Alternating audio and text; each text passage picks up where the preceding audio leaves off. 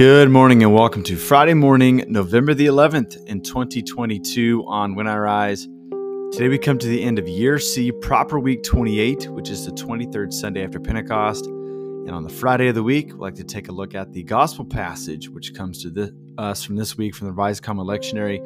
In this week of the church's calendar year, so we find ourselves once again back in the Gospel of Luke, going further and further into that story. Today, for this week, Luke chapter 21, verses 5 through 19. So let me read that passage, provide a couple points for reflection, and we'll spend our time praying along the theme that we find there. Thanks for making us part of your morning on When I Rise. Let's allow our souls to rise and meet God together in a time of prayer.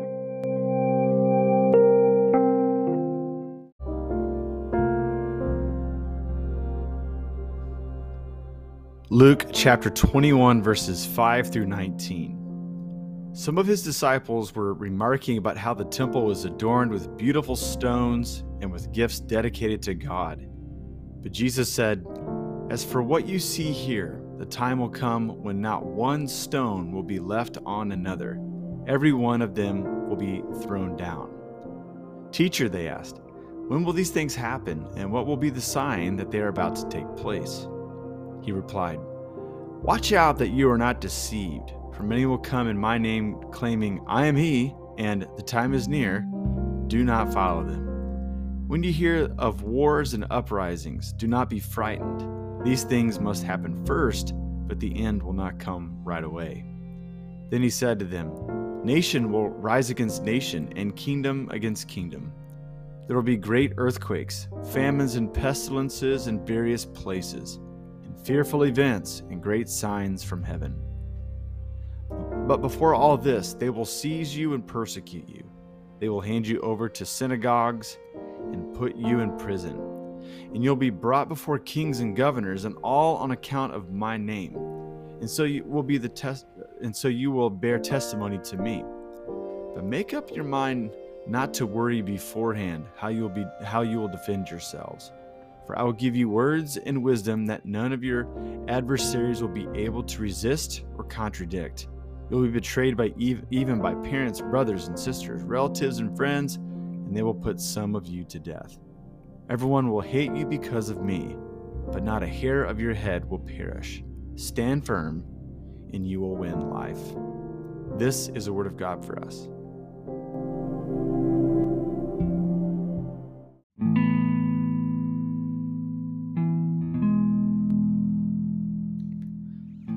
Yeah, so this passage is one that it just takes so much to weed through, and it's important that we have it, and it's important that we treat this section with care. It's just worth noting that both Matthew and Mark also have this discourse towards the end of Jesus's ministry career, and they have different things about them. If we compare them side by side, some differences are there.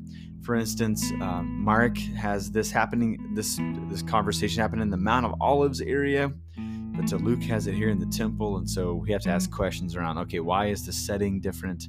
But I think some of the questions that, I don't know, float around in my mind, maybe it's in yours, maybe it's in groups when you've talked about this, but what is Jesus talking about? Is he talking about something that has yet to happen?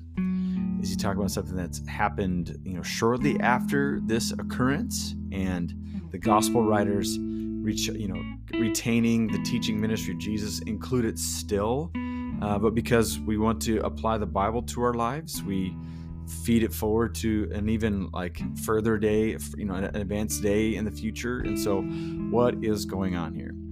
Well, it does seem like that Jesus has two timelines in mind towards the end of his time here. I think he understands the gravity of his current moment and future days.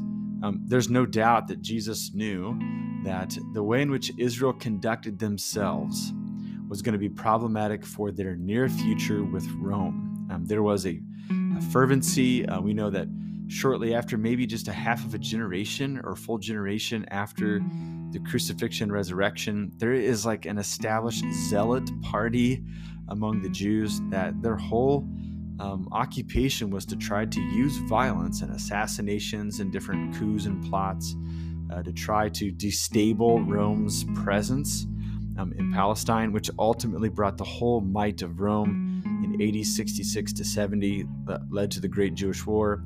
And that kind of roistered on until 120s, 130s AD, when finally the Roman Empire smashes Israel and Judaism becomes rabbinical and becomes mobile, right? Where they're not centered around a temple any longer. And so you can get the full history of that by doing some inquiries and searches and some big books that are on the shelves, right? So Jesus is aware that something is going on in his zip code, and it's going to happen soon, right? And so when you compare this discourse in the other Gospels, he talks about how something swiftly is going to happen where two people are going to be working in the fields, one going to be taken away. And sometimes people interpret that as sort of a rapture event. I mean, if you read it that way, that's up to you, but it doesn't seem to be what's on top of mind for Jesus. But Jesus also seems to be preparing his disciples for future days. He knows he's going to be taken from them. He's still going to be with them, but his appearing is not going to be with them. And so they're going to be on their own in front of governors and kings. They're going to have to give an account. And it seems like they're going to be between a rock and a hard place during this thing that Jesus is preparing them for. Because on the one hand, people are going to be imposters of Jesus. They're going to claim, as Luke mentions here, that they're Jesus. And so there's going to be something about like Jesus' movement that's going to endure. Like it's not going to be something that people are going to avoid totally. Because Jesus had success in Galilee. And so people are going to try to mimic his way in order to gain their own following. And so Jesus says, on the one hand, you need to avoid those imposters. Don't rally around them. Be discerning and know the truth so you don't rally around some of these blind guides. He's like, on the other hand, there's going to be hardships because of your commitment to me. There's going to be a great resistance against this way. And so you're going to be between a rock and a hard place. And that might be the political posture for Christians since the days of Jesus up until now. It doesn't seem to be the plan of God totally for the church to get cozy with any regime or with any nation state. But the body of Christ is always going to be transnational. It's going to be international. And we're going to have an affinity for the body of Christ globally as we connect with the body of Christ locally. And so we're going to find ourselves between a rock and a hard place. And it's going to test our allegiances, okay? So for instance, perhaps the fastest growing edge of the evangelical church, for those who are evangelical on listening into the podcast, that you don't have to be, but just for an example, one of the growing edges of the evangelical church is in Iran. And it's growing, it's flourishing. And people who are in missions work there, they can tell you stories and they can share with you how the church is growing. But as an American, we also know that obviously we're in quite a tension with Iran. And there's a sense where maybe there's going to be some sort of a military opposition with them. And so doesn't that put a Christian American between a rock and a hard place, right? Like if we are in favor of some sort of military conflict with Iran, it's going to put our Christian brothers and sisters in harm's way. And so what do we do there? We're going to be between a rock and a hard place. We're not just going to nod our heads along to what the nation state or even our political party wants to do. Like we have to be discerning, and we're going to have to figure out, thread the needle. How can I be a Christian whose main allegiance is to Jesus as I deal with what's happening in the zip code? And so Jesus is trying to deal with this. Like on the one hand, he's like, it is hard that our brothers and sisters among the Jewish people are being harshly treated by the Romans. Like this is wrong. But what's also wrong is this uprising militarily, this violence that they're going to try to enact against the Roman Empire. It's only going to lead to the dismay and to the harm of many of our innocent bystander brothers and sisters in the Jewish community. And so Jesus says, like, you're just going to have to walk in faithfulness. You're going to be walking in sometimes uncertain times.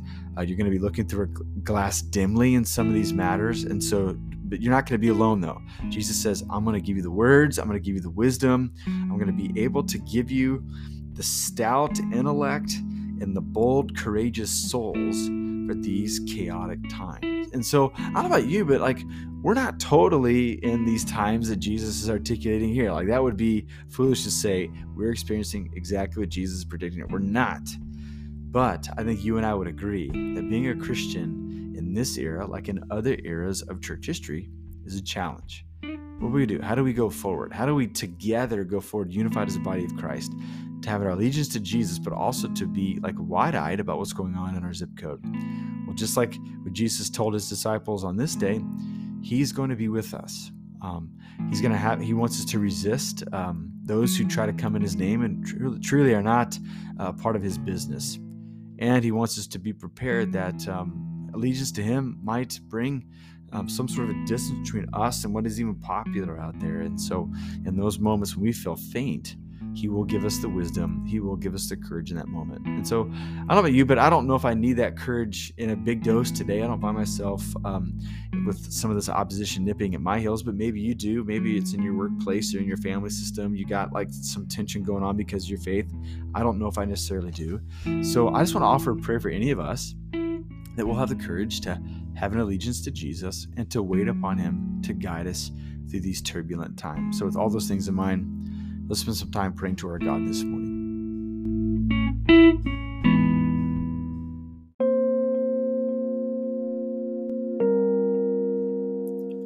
Father, Son, and Holy Spirit, we rejoice in who you are, and we thank you that you govern over the world, you govern through time, that you are taking all things, all micro stories of human lives, stories of villages and communities and people groups and nations, and you're putting it within the tapestry of your great story that's unfolding.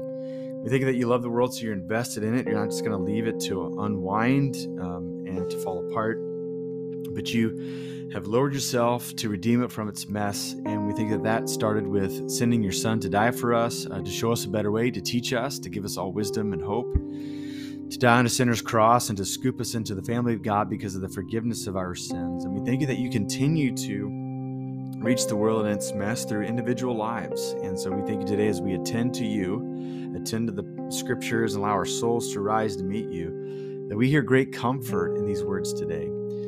We know that even though we aren't able to exactly define and sketch out how the unworking of the world in your plan is going to happen, we thank you that you promise to be with us. You encourage us to use great discernment, not just to follow after anyone who says a couple of the right things, but to be discerning within our hearts about what is the true way. We also thank you that we don't have to go along with the stream of those who won't follow you and who won't honor your ways, but we can stand apart from it. And as we do so, and as we're exposed, you're going to be with us and give us wisdom. So God, we pray for parts of the world today that where it is hazardous to be Christian. Individuals and families and groups are under a microscope because of their faith, which is contrary to the governing presence of the world. And so we pray that you strengthen the church today and give them safety. God, we pray for those of us where religion is free in this part of the world and we still feel a pressure. I pray that we would find grace and strength in the midst of that pressure to bear witness to Jesus so that other lives could hear this good story and they can put their hope within your salvation. So God, be with us this day. We ask in Jesus' name. Amen.